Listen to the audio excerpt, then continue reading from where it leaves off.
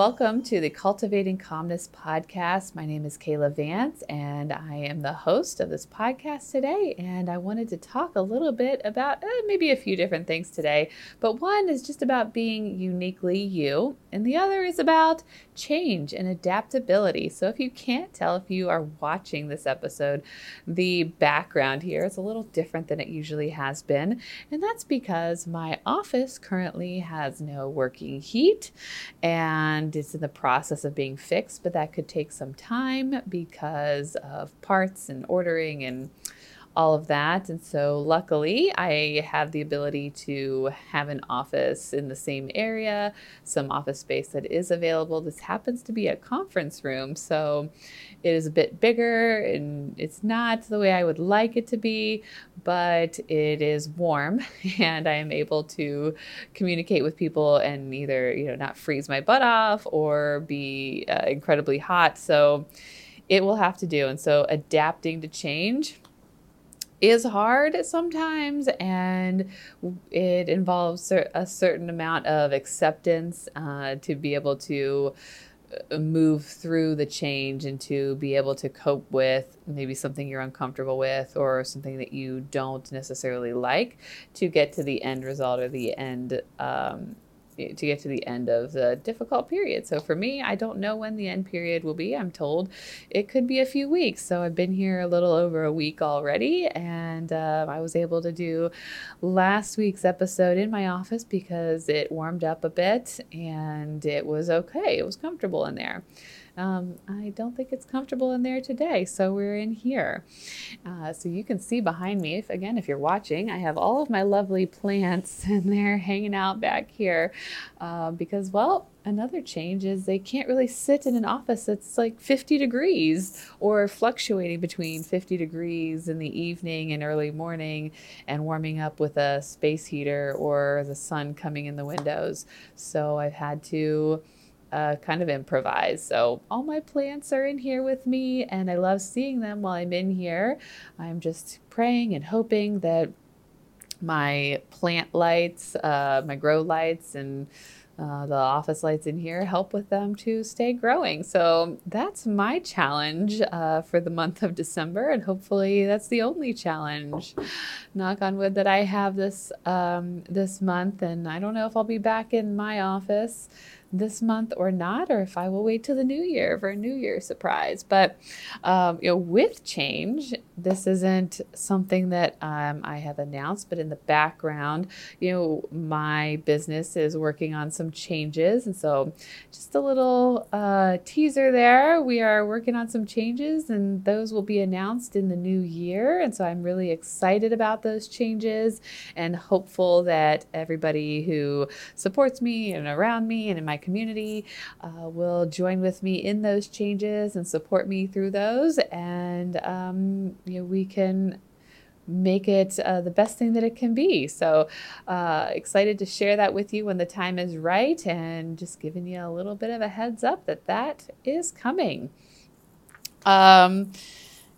So holidays. Some of you who are listening may have already been through the holiday. Some holidays. I know Hanukkah is going to be wrapping up here soon.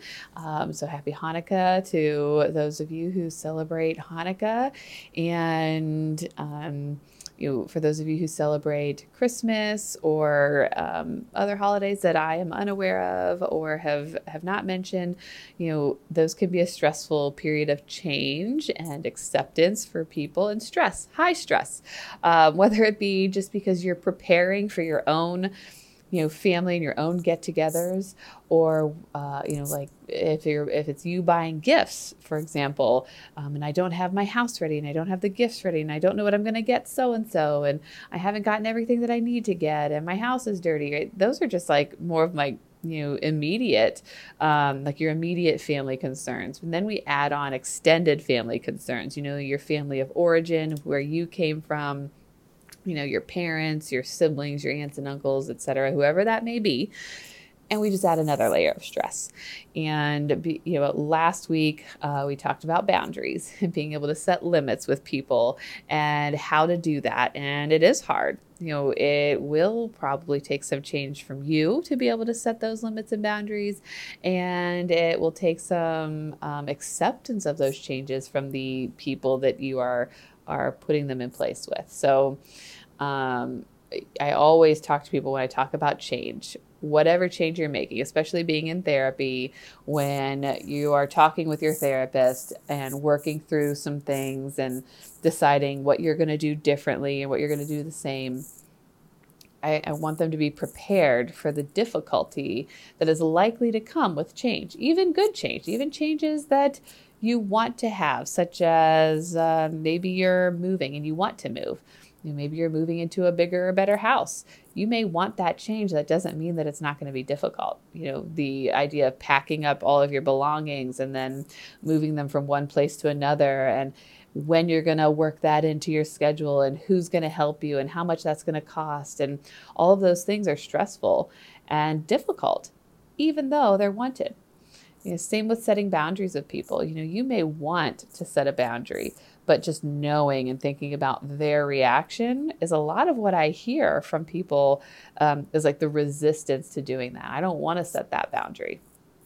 I don't want to do that because I know my mom's not going to like it, and she's going to push back, and she's going to have questions, and she's going to do this, that, or the other. Yeah, I hear you. And you may be right. When you set boundaries or limits and you change things in your life that are going to affect other people, they usually don't like it. They like the status quo and how things are going, at least maybe initially. And so being prepared for that possibility that either you or other people are not going to like the change that is in place can help you to get through it a little better. Just having that acceptance of that fact alone may make it easier for you to go through with the change, to go through with the boundary setting. Because if we go into things not expecting them to be difficult and then they are, we're less likely to follow through or complete that task. Same with like diet and exercise. If you are going on some kind of diet, no matter what the diet is and what it's for, a lot of times there's resistance to that. It's change. It's different.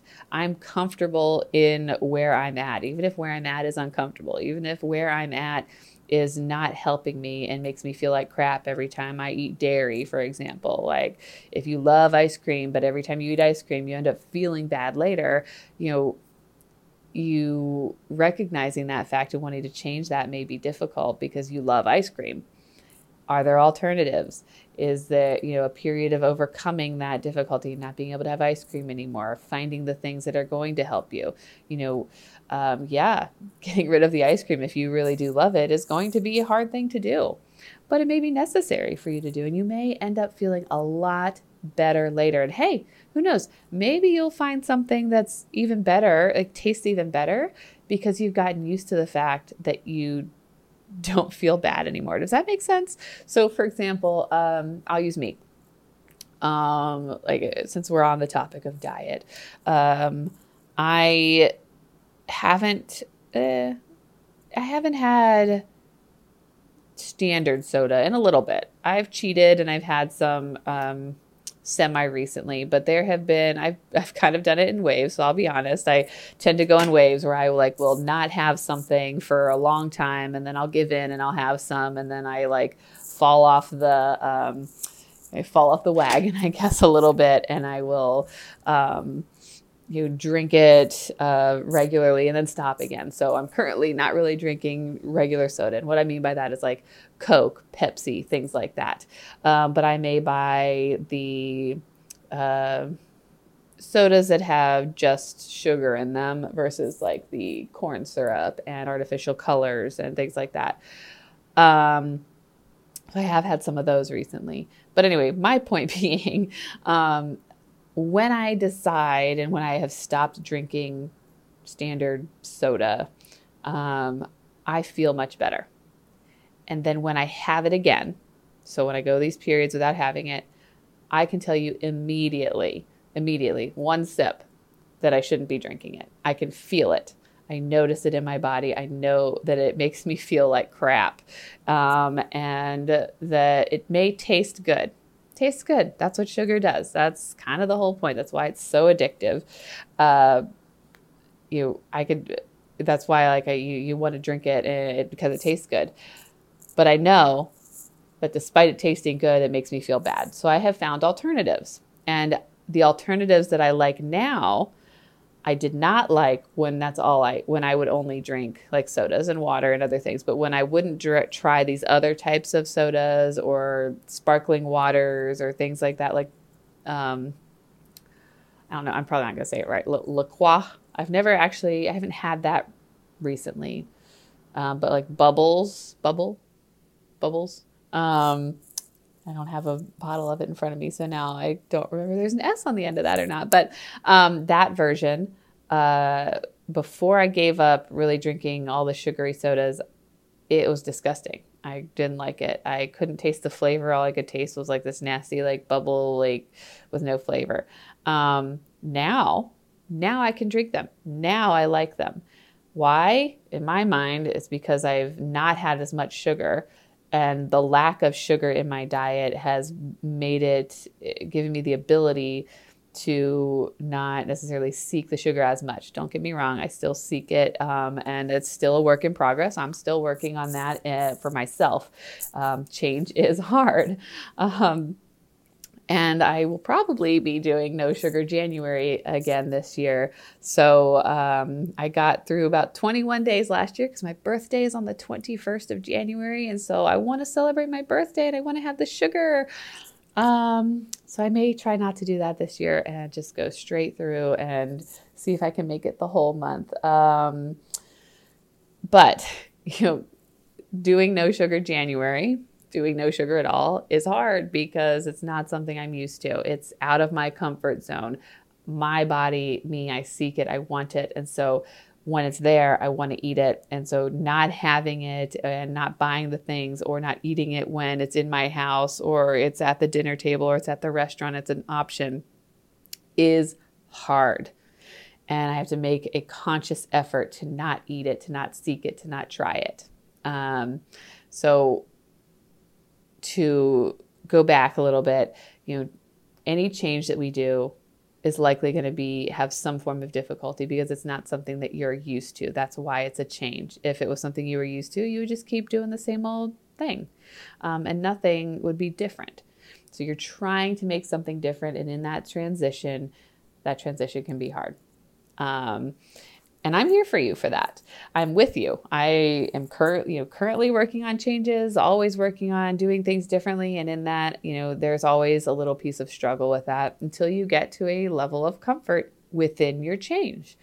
And having people to support you is even better. So going to the diet thing, the No Sugar January, if you have people that are doing it with you, you can encourage each other. You can talk each other through it. There's a group like on Facebook that you can join, and you can share recipes and support each other and motivate each other to keep going and notice the changes that are happening in your body and your mind when you remove sugar from your life, as an example, or you remove toxic people from your life or bad habits. All kinds of things like that are hard at first. So I'm with you through the change. I'm here with you. If I'm your therapist, we work on those things together.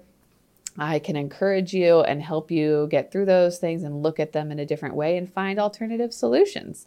So it doesn't have to be a miserable experience, although it can be.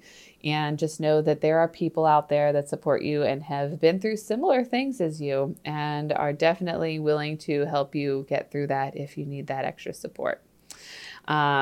Like I said, when I first started this, brought up this episode today, I had a couple of things I wanted to talk about. So I'm going to end today's episode with these crayons that are sitting here. So if you're watching, I've had this bowl of crayons and box of crayons sitting here. And I actually made a smaller video of this talk in like a reel on Instagram and Facebook. So you can see it there if you want to. But I've heard this numerous times, and I decided I wanted to make something about this. So if you're looking, I just have a bowl of crayons, lots of crayons from my home. They all look different. A lot of them in here look fairly new, but I have crayons without paper on them, crayons that are snapped in half, crayons that are, let's see here, dull. Like this one has no tip on it, so you would have to sharpen it. You'd have to peel the paper back or use the other end. There are crayons here with no paper. There are crayons here with unique names. Let me see if I can find one of the uniquely named crayons. I know they're in here. Like here's one that's not a crayon. It's Play School. Let's see here. Apricot. That's not super unique, but dandelion is one I've seen. Macaroni and cheese is one I've seen. This one is melon. I know there's like a green apple one. But crayons are all different. They can have unique names. Some, like this one's larger than all the rest. Again, it's not a Crayola crayon. This one is a hexagon. If you are watching, you can see it's a hexagon, so it is not round. That's to prevent it from rolling, I'm guessing. The big ones are for those smaller hands where using bigger crayons is easier. So just looking at this, bowl here, there's a lot of differences that we can find in the crayons. This one is dull, right? It's been colored with, and you would have to sharpen it if you wanted crisp lines, things of that nature. So this bowl here has aquamarine. There's a semi-unique name, I guess. Have all kinds of crayons in them. And then I have a box of crayons, a 64 pack of crayons with the sharpener included. And usually when you look at these boxes, they're all ordered kind of nicely. Mine are not in any specific color order. Some have been used. Most have not been used. So they're pretty new in here. I see one broken crayon. But overall, they're organized. They're in lines. They're in rows. And we all think when we look at crayons that we want them to be sharpened. We want them to look perfect. We want them to be a certain way. But did you know that no matter what kind of crayon I just showed you, whether it's in the box or whether it's in this bowl, and whether it has paper, no paper, sharpened, unsharpened, dull, broken, snapped, big, small, hexagon, round, all of them still color. What does that mean for you? Well, what that means for you is that you can be just like a crayon. It doesn't matter which crayon you are here in this bowl, any of the scenarios that I mentioned. It doesn't matter which one you are, you still color. You are still worthwhile. You are still worthy of love, kindness, acceptance to yourself and from other people. And that despite maybe some of the traumas that you've been through, the grief you may be experiencing, the difficulty you may be having, the change that you are going through, despite all of those things, you still color just like the brand new version of this crayon that I pulled out, raw sienna. Hasn't been colored with, nothing wrong with it, isn't damaged, looks and appears to be a perfect crayon. You can be just like this one. You just look different. You act different. You feel different. You've experienced different things. All of these crayons in here have experienced different things just like you have been handled differently, have been used differently, will color differently from each other. And all of that is okay because you are unique. You have your own story. You have your own message. You have your own life. And all of those things make you the way you are today. And we can't compare ourselves, this crayon to this crayon because of that. And I'm holding two very different crayons, although they're similar in color. They're a different shape. One's dull, one's pointy, one's new, one's been used. The paper on one has a dinosaur on it and is pink. The other one is like a red violet and is brand new. Maybe has some scratches on it from being tossed around, but otherwise is unused. They both do the same thing. They both color. They just color differently. And that's okay. And that's the message that I want you to learn from that today, is that despite being different and broken and all the other scenarios involved, you can still do life. You do life and you live and you thrive. You thrive differently, and that's okay. And if you need a little help along the way, that's okay too, right? Maybe we need the sharpener, right? Maybe we need to tear down the paper. Maybe we need help with our shading, or we need help with putting the pieces back together. Maybe we need to, broken in half and a different lifestyle, right? Everything, and maybe we need melted down. Have you ever melted crayons?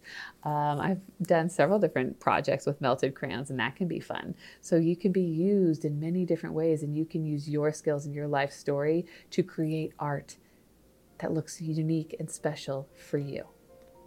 So take that for what you will. Thank you for joining me today on Cultivating Calmness. I will see you next week for another episode. Have a good day.